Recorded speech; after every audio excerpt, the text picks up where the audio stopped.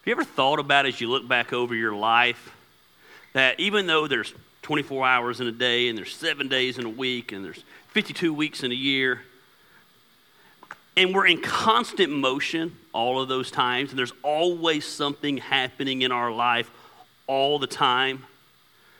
At the end of the day, when you look back over your day, or you look back over the month, or you look back over the year, you don't remember every little thing you've done. And you probably did some really cool things that you forgot about. But when you look back, life is always remembered in moments. There's just power in moments. I mean, even special events. Go back to the day you got married. No matter how hard you try, you don't remember every single thing that happened during your wedding ceremony. But the husband will remember a certain moment. Probably the time that his wife walked down the aisle and he saw her for the first time. It's my favorite part of doing weddings. I love to see that moment. Maybe for the bride it's something else. I don't know what it is because I'm not a bride. Think about when you used to go on vacation, or you go on vacation now, you look back over your vacation and it's moments that you remember. There's just power in moments. I do events for a living. And I do all-day events that last 8 hours, and I do events that last 2.5 hours. And every time we're planning an event, every time we're getting ready to do something, I always tell our team, I said, what are going to be the moments from this event? They're not going to remember everything that happens in a 2.5-hour show, but if they can leave here remembering a couple of moments, they'll remember the event. They're not going to remember everything that happens in 8 hours, but if they can look back and remember a couple of moments, they'll remember the event. And moments can be good, or moments can be bad. Think about when you and your spouse, I know this doesn't ever happen to you guys, but you and your spouse aren't getting along. And you're mad at your spouse. The only thing you're thinking about at that moment is all the bad things they've done to irritate you. You're thinking about the fact that he left the dishes in the sink, did not wash them off, even though the dishwasher was empty. He could have put them in the dishwasher. You wouldn't have had to come into the kitchen and clean it. And now you're mad because of that moment, even though if you step back and think about it, he probably took out the trash that day and did this today and did that. There's probably 10 good things he did. Now, men are a little bit different. We always remember every good moment that our wife does and never remember the bad moments. So that doesn't really apply. But moments are just powerful. You go to a concert, you remember moments of the concert. Everything in our life is made up of moments, and cherishing those moments. People are always like, life is so hard and life is this. No, life is made up of the moments that you choose to focus on. There's power in moments. And so for this month, we're just going to be looking at some of the aha moments found in this book. This is an amazing book. This is the Word of God. I believe with everything in me, it's filled with truth. I believe the principles to whatever you're dealing with in life can be found in here. But I got to be real honest with you. As someone who's read this book from cover to cover probably 15 times in his life, there's some real boring moments in this book. But then there's some moments that are powerful.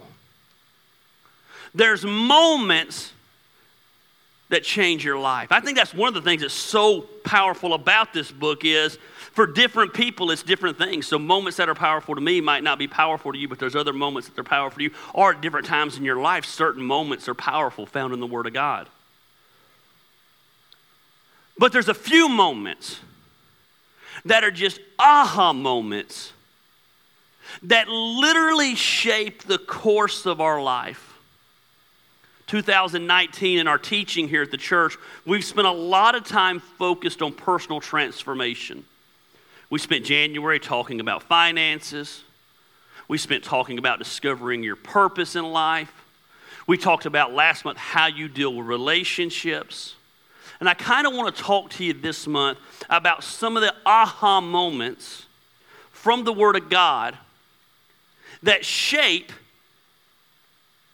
They say a congregation takes on the personality, or doesn't take on the personality of a pastor, but they say the congregation normally has the personality of the pastor. That's why they're drawn to the church. So I know you're going to hate this word because I despise this word. I rebel against this word. It's not my favorite word because it's just kind of that rebel in me, that kind of no one's going to tell me what to do type thing that is in me. But we're going to talk about some of the aha moments that talk about the responsibilities that you and I have as Christ followers. I hate that word, responsibility. In my mind, if I look at it through a negative lens, which is so many times how we look at things, I look at it as something I have to do even if I don't want to do it. Instead of looking at it and saying, man, I do this because I get to do this. Because God's entrusted me to do this. God had enough confidence in me to do this. And there's some things in this book that shape what we are to do and how we're to live as Christ followers. Next week we're going to be talking about a subject, and the next week's Easter. There's no greater time to invite your unchurched friends, unchurched family members, your unchurched co-workers. There's 2 times a year they'll come to church, Christmas and Easter. I would encourage you to get them here that day. Invite them, at least invite them. Barna says that over 70% of the people you invite to church would attend church one time if they were simply invited. Today we're going to be talking about what I believe personally is one of the most powerful portions of Scripture found in all the Bible. I believe that this portion of Scripture is so powerful because I believe it's the sole reason God leaves us on this earth after we choose to follow Him. We're going to be talking about a subject today that I actually believe is the only thing on earth that you can do as a Christ follower that you can't do in heaven. Theologians refer to it as the Great Commission. I simply refer to it as sharing your faith with those who don't know God. It's not a subject anymore that's taught in church because we don't want to be confrontational. And I always get a kick at people. I don't want to push my religion down people's throat. And we don't ever want to push our religion down people's throat. But first of all, if you have a religion, you have an issue. We don't have a religion here. We have a relationship with the creator of the universe who loved us so much. And all around us are people, and I'm going to get a little bit old school today, but all around us are people, because here's the deal. We believe there's a place called heaven for those who've put their trust in Christ. And because we believe there's a place called heaven, we believe there's a place called hell for those who have rejected Christ. We believe the Bible says, I am the way, I am the truth, and I am the life, and no man comes to the Father except through me. We believe the only way to heaven is through Jesus. And as such, we have a responsibility to tell others about Christ. Now, that being said, I didn't say we have a responsibility to shove it down their throat. We can't force somebody to accept our beliefs. You can lead a horse to water, but you can't make him drink. But at the end of the day, we have been left on this earth to share our faith. I'm going to get ahead of myself. Hold on. Yeah, I'm going to go ahead and say it. I get driven crazy by people. I don't like to talk about my faith. Oh, okay. Why? Well, it just offends people. Oh, but you'll talk politics. You'll talk about your thoughts on all the social issues out there. You'll talk to everybody as grown adults bragging about how drunk you got this weekend and who you hooked up with this weekend like you're still in high school. You'll tell everybody your business about your marriage. But we don't want to talk about religion. We don't want to talk about our faith. We don't want to talk about our relationship. The problem is this. You just can't get away from it in the Bible. The last words that people speak to you are normally pretty poignant words that you want to remember. And one of the last words that Jesus ever spoke to his disciples are found in Matthew 28, and the Bible says this. Then the 11 disciples, this is after Jesus. We'll get to that in a minute. I'll give you the context here in a minute. Then the 11, notice there's only 11. That's the context of where we are. There's no longer 12. Went to Galilee, to the mountain where Jesus had told them to go. When they saw him, they worshiped him, but some doubted.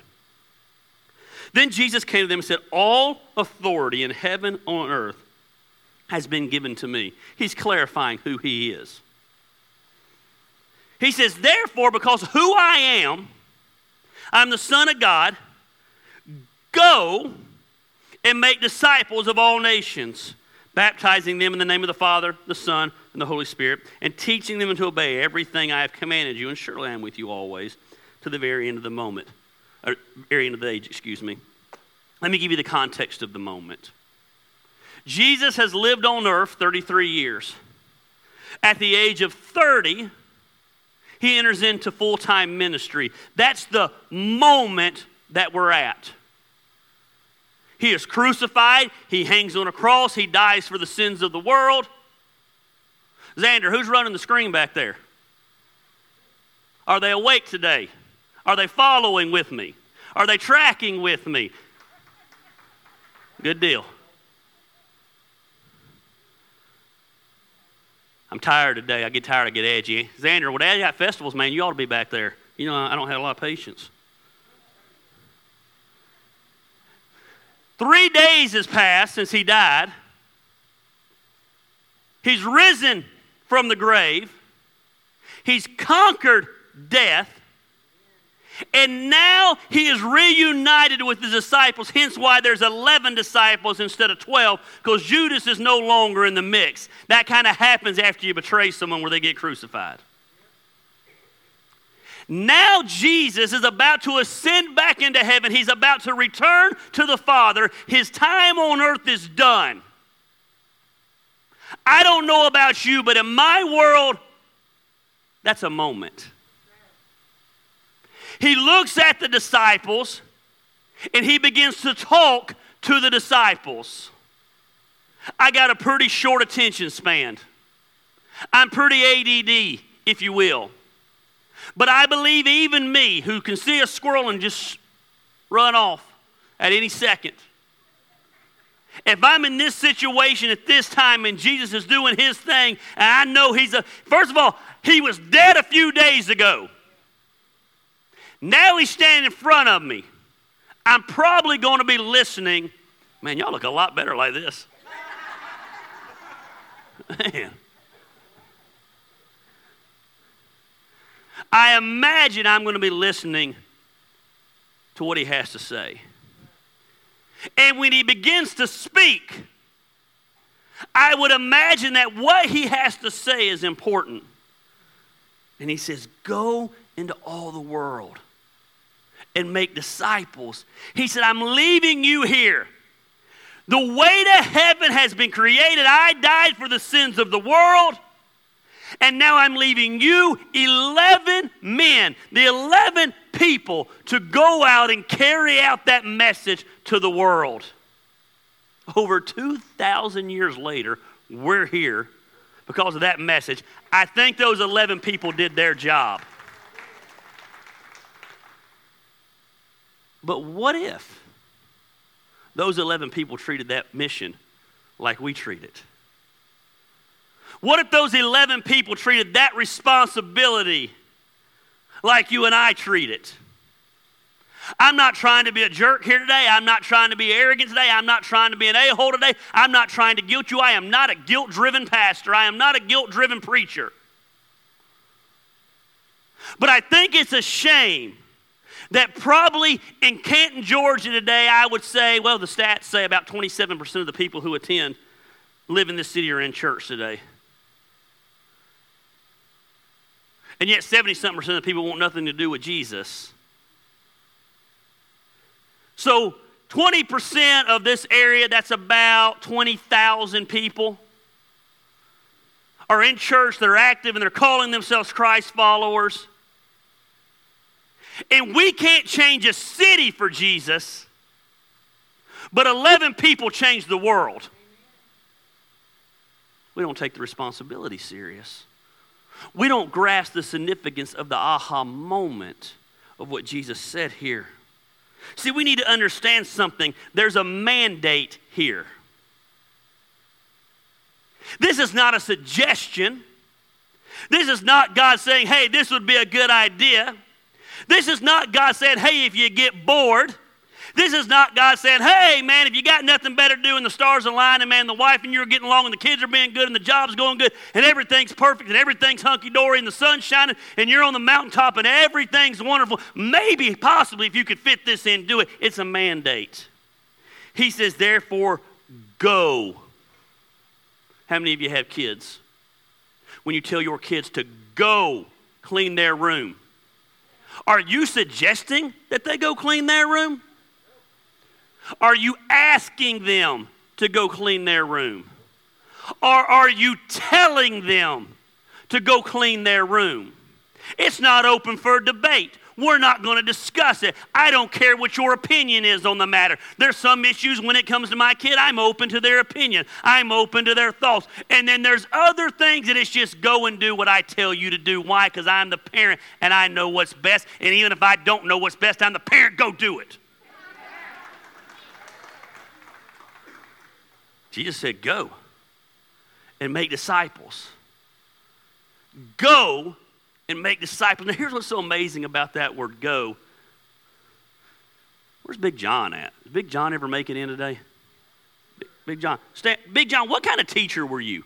Like, what did you teach? Where's he at? John, what did you teach? History. Never mind. I thought you might have taught English and you could help me here. Yet again, let me down. History. Now, I'm just kidding. I love John. I love picking on him. He said, go. I think that's an action verb. Boom. Decula High School class of 94 education in full effect today, baby. It's a word that means you got to do something. You can't go and sit still. You can't go and do nothing. You can't go while you're sitting on your blessed assurance every Sunday morning acting like a sponge, sucking everything up but returning nothing. The word go means to take action. The word make, is that an action word too? Because you got to make something. I don't know how to make nothing. You use your hands and you make. Go and make disciples. We have a mandate to go. It's a word of action. Don't miss this, and this is going to shock some of you. It doesn't say, come and see. It says, go and tell. Now, let me make this very clear to you. We call Action Church church for those that don't do church. Everything we do around here, we do it where if an unchurched person walked through those doors, they would understand what's going on. They would grasp what's going on. We make sure it's music they can relate to, and I make sure I teach in a way where even if they're an atheist and don't believe in God, they at least leave saying, man, I understood that message. So don't miss that. We do everything we do where unchurched people can feel comfortable.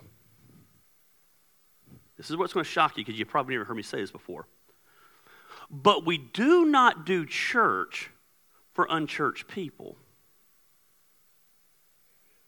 We do church for the believers to gather together and worship together, to celebrate together, to hear people ask me all the time, why don't you do altar calls and why don't you preach the salvation message more on Sunday mornings? I believe this is a time that the saints gather together and they grow and they learn in their faith, where we can then go and tell the world about Jesus. Now, I don't ever want an unsaved person, a non-believer, to ever walk in these doors and feel uncomfortable. But the gathering is not for them. It's for those that are already convinced that Christ is the way. So it's not come and see, it's go and tell. This is where we come together. This is kind of like our pit stop in the NASCAR race. We come in here and we get our tires changed. We come in here and get refueled. We come in here and get re-energized. After being in a non-believing world, it can beat you down and it can wear you out. And I don't know about you, but out every 7 days I need a recharge. I always love what Kylie Blankenship says. He says, whenever he misses church, something's off about his week. I like that we can go about... Eileen, don't be a man because you've been missing a lot of church lately. Okay? So that would explain why you've been so off lately. But about every 7 days, you got to regroup and recharge and get ready so we can go and tell. Now, we have a mandate to do that.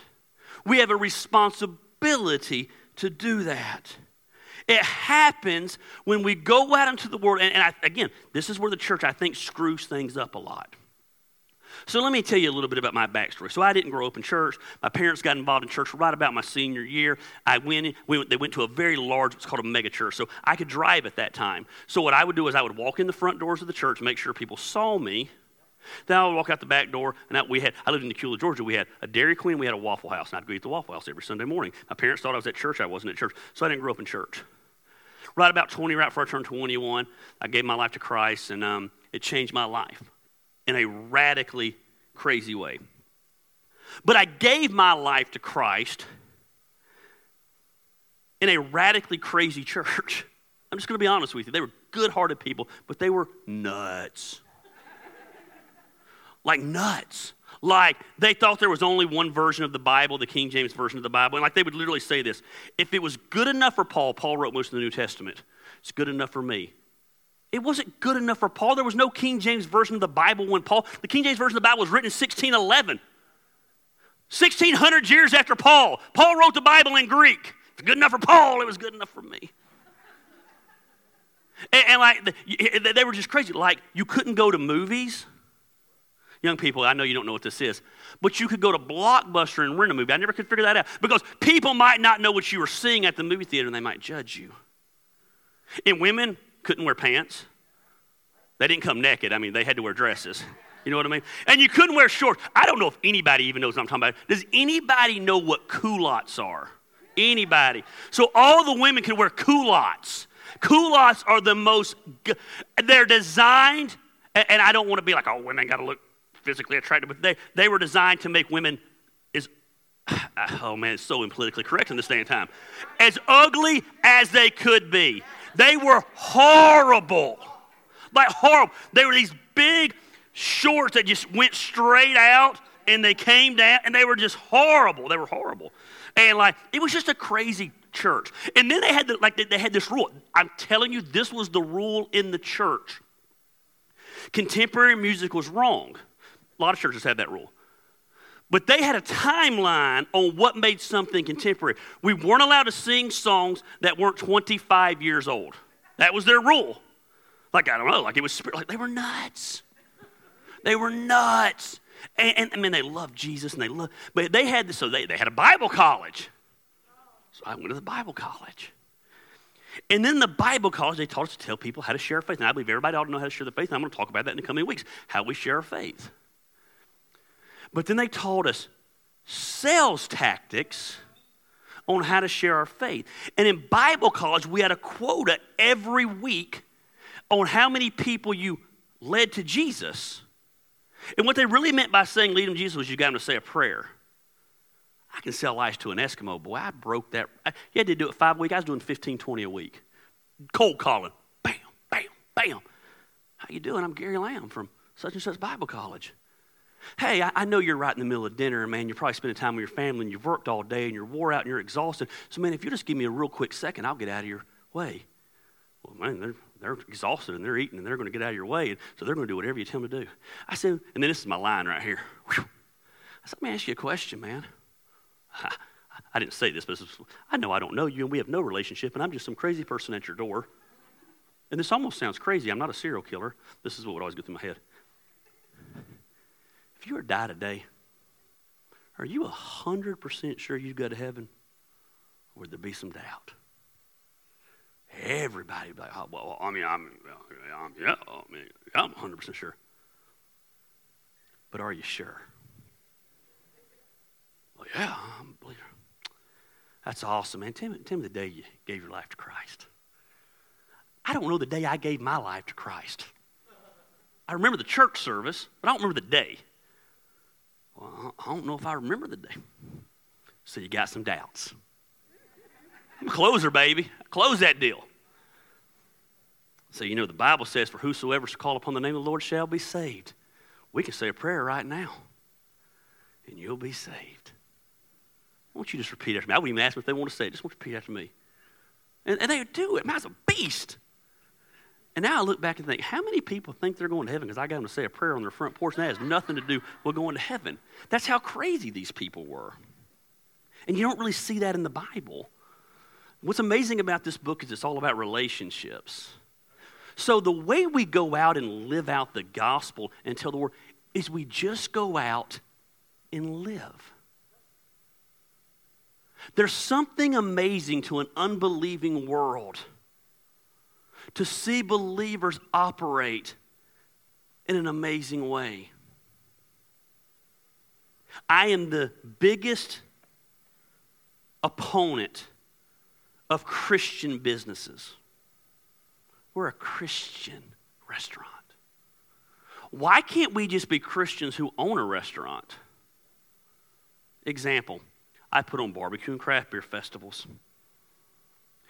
So yesterday we had a festival.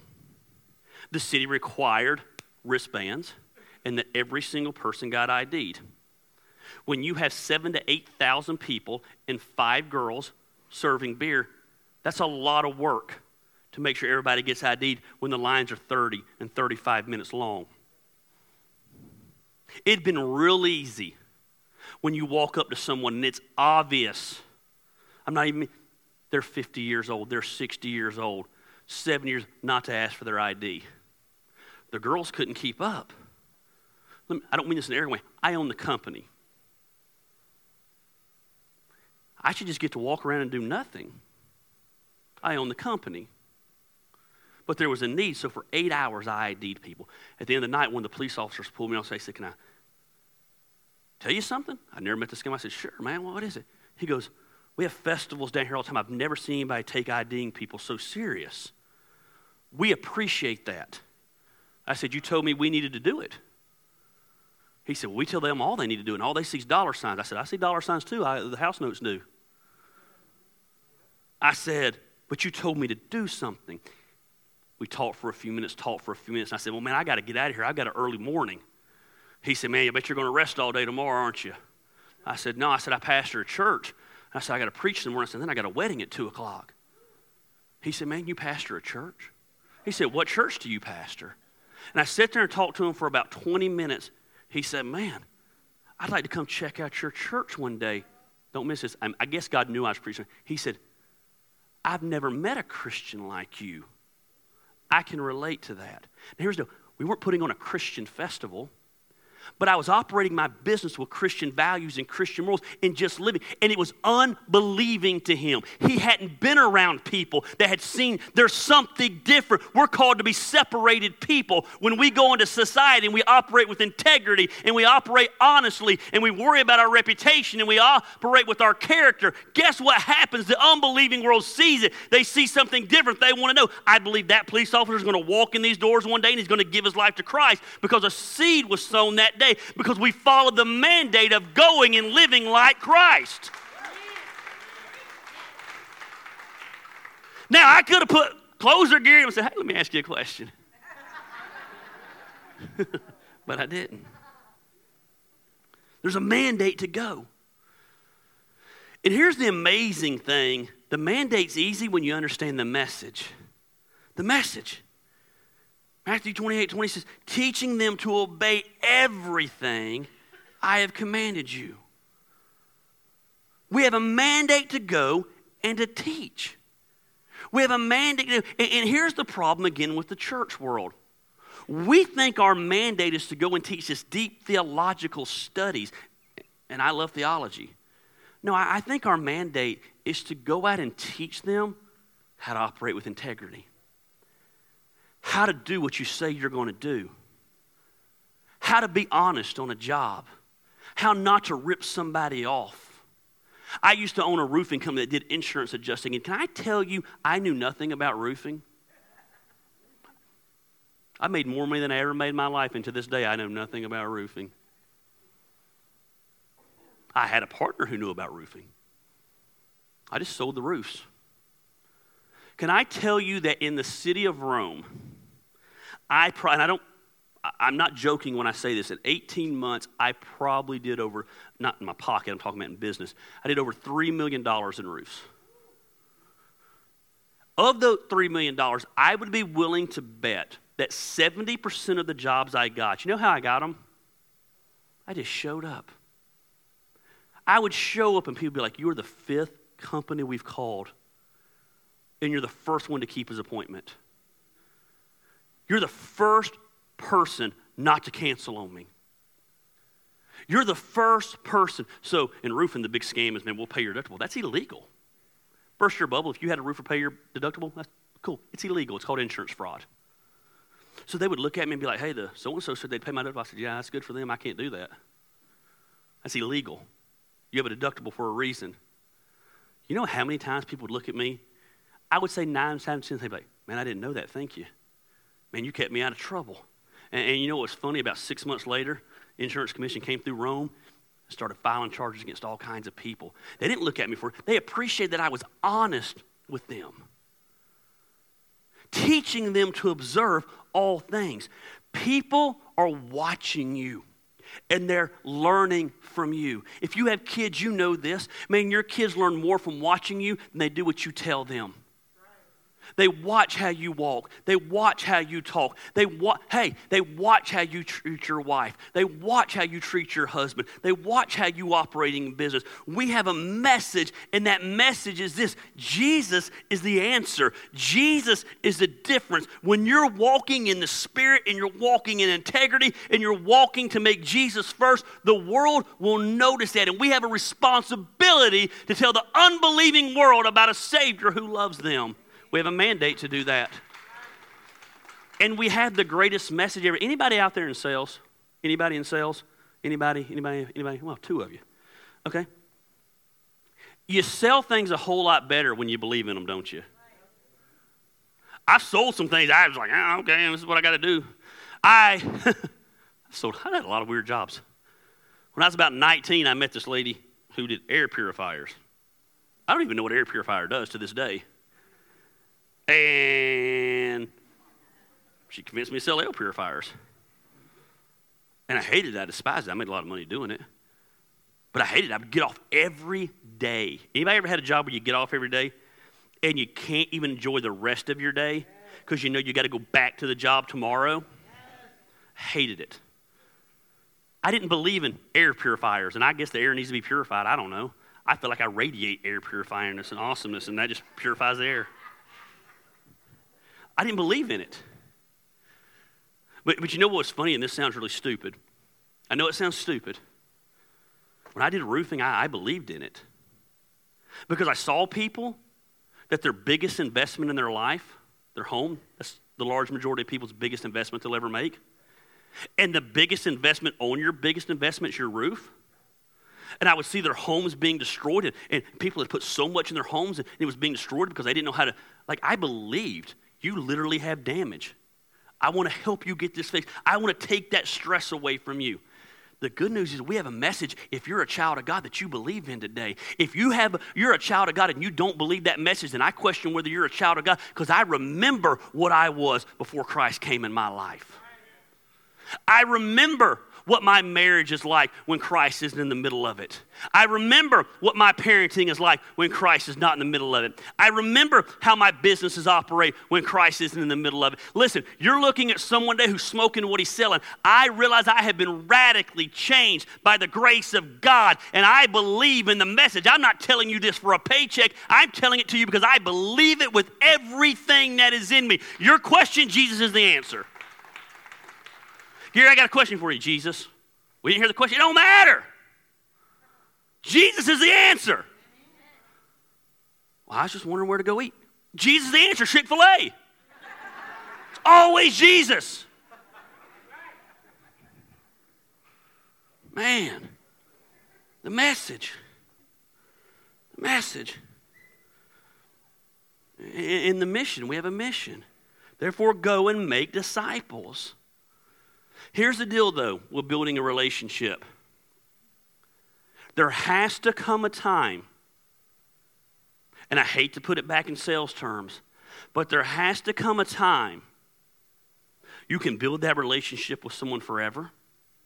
You can work in their life, but there has to come a time where eventually you capitalize on the open door to express your faith to them and let them know, man, the reason you're struggling so bad is because you don't have a relationship with Christ. And the most powerful way to do that is through our story. You know something you have that no one else has? Your story. Next week, we're going to be looking at Paul. I talk about Paul all the time. Paul wrote most of the New Testament. Did you know before Paul was Paul, his name was Saul?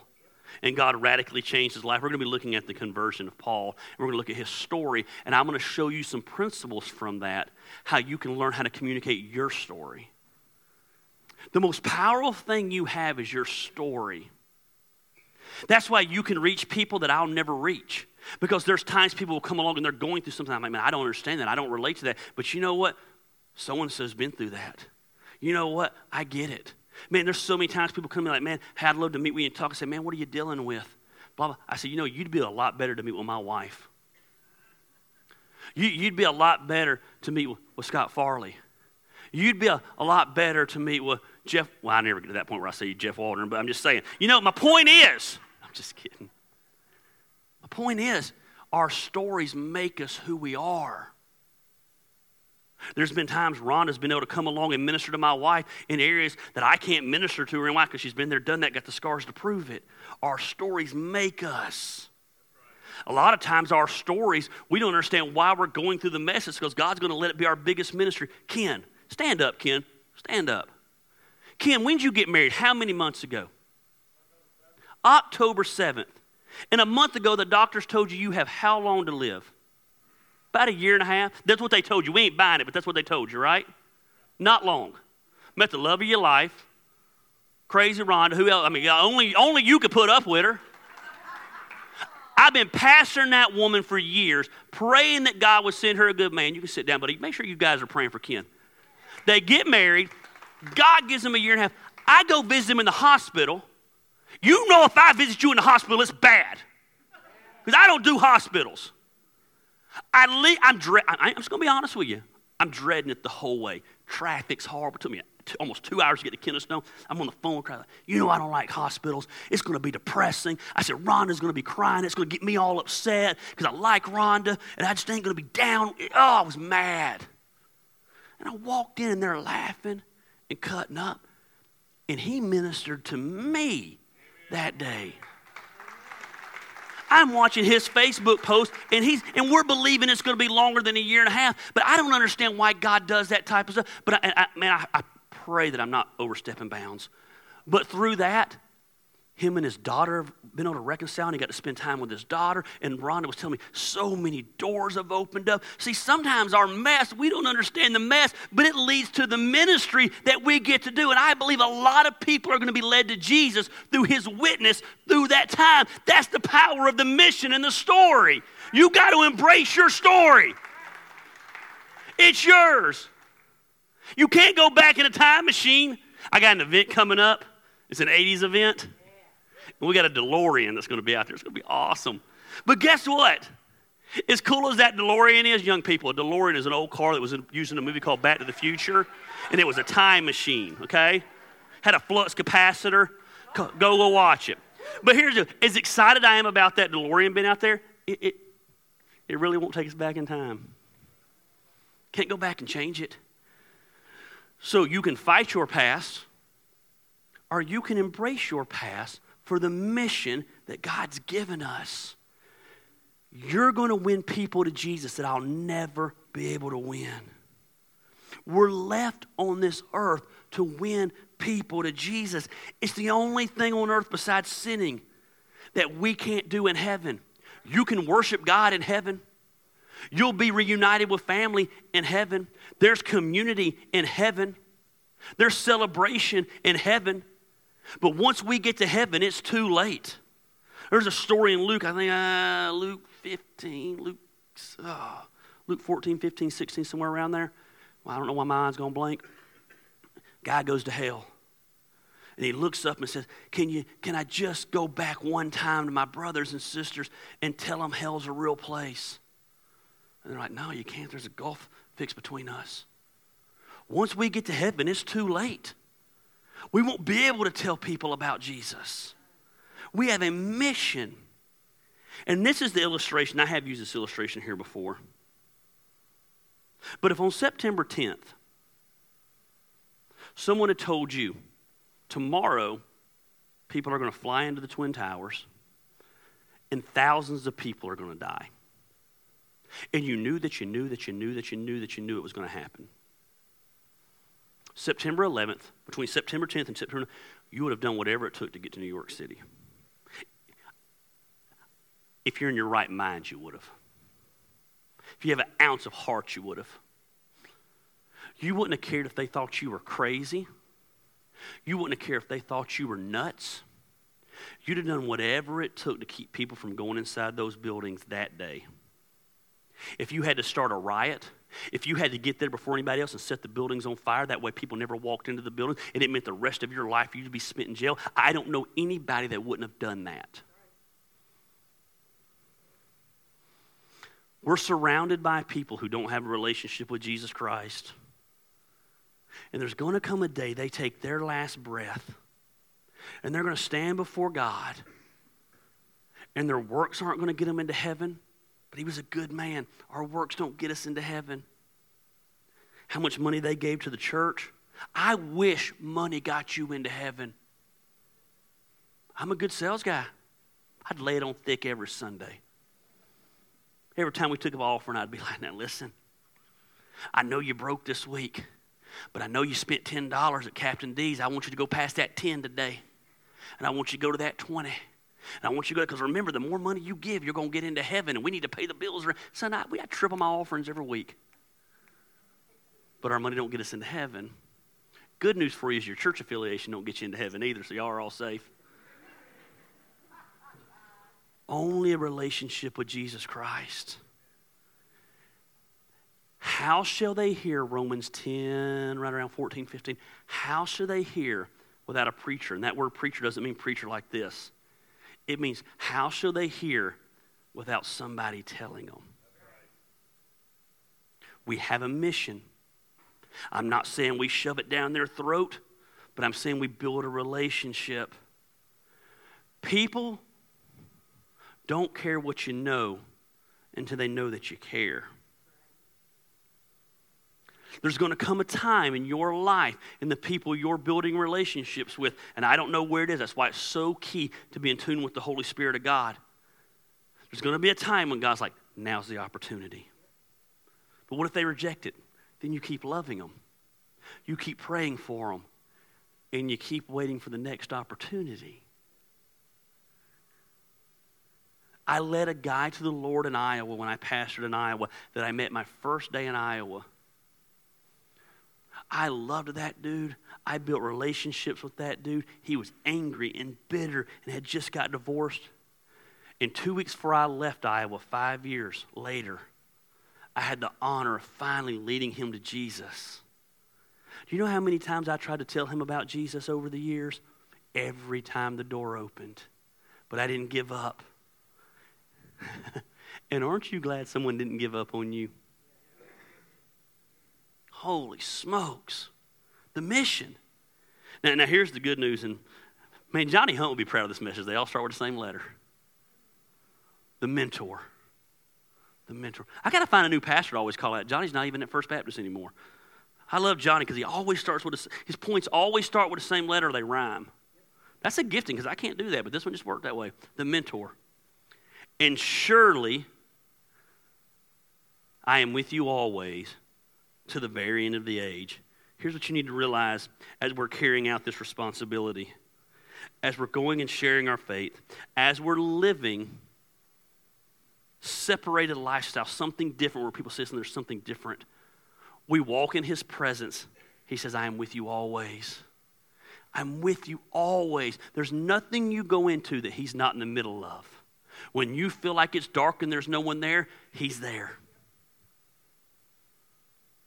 We walk in his presence and we walk in his power. When you're in tune with the Holy Spirit of God and God's coursing through your veins, man, and you're just in tune, and there's times we're in tune with God, and you know what I'm talking about. And there's times I'm just like, bam, I'm right on with God. And there's times, man, I'm praying and it hits that drop ceiling and just bounces back down. And normally it's not, let me rephrase that, not normally. Always. That has to do with me and not him. But when we go out and we share our faith, we're doing it with the power of God in our lives. The same power that drew us to him is drawing. He says, if the Son of Man be lifted up, I will draw all men unto me. You can lift the Son of God up without shoving Jesus down people's throat. That doesn't mean everybody you meet at the guy. I was at the Publix the other day and the guy in front of me, 20 people in line. That's an exaggeration. There was 5 people in line. He talked so long it felt like 20. Young girl there, she's probably 16, 17 years old. She's ringing. He said, you go to church anywhere? She said, no, sir. I go to such and such church. You ought to come. Okay. Do you know Jesus? And I'm like, oh, here we go. Man, I got to get home. My chicken wings are getting cold. And he went on for 10 minutes. You said, well, that's good of him. It wasn't good of him because here's why. It turned that girl off from God. You could see it all over her face. She was embarrassed. She felt awkward. And it made everybody in line angry. Everybody in that line wouldn't go to that church. He hadn't earned the right to do that. He hadn't built the relationship to do that. The door wasn't open to do that. I don't know the guy, so I'm not saying. But he was operating in the flesh. Very much in the flesh. You say, that's a hard thing to say. I'm not judging him. I was there. I saw it. He was doing something out of duty because he had a preacher, because I know his preacher, because his preacher used to be my professor in Bible college.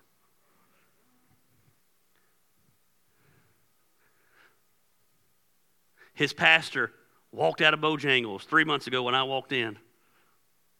I know him real well.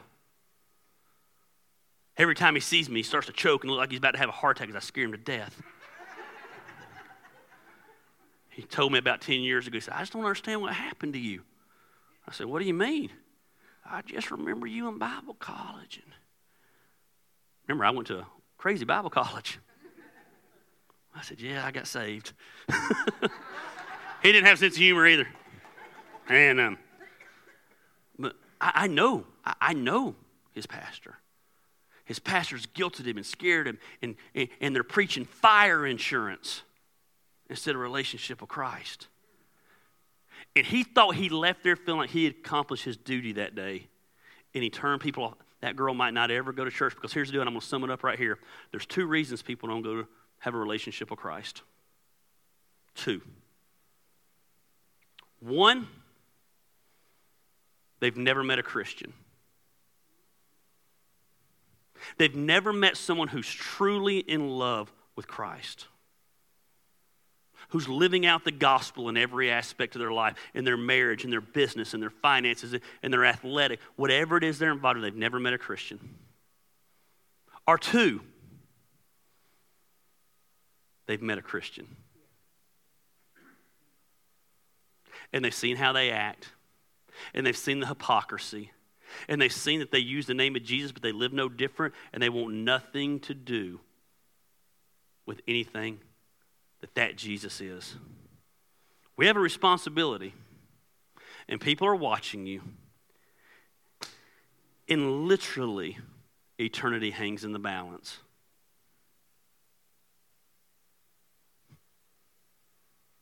The Bible says their blood will be on our hands for all the people we come in contact with that we didn't take the opportunity to create that relationship to present the gospel to them.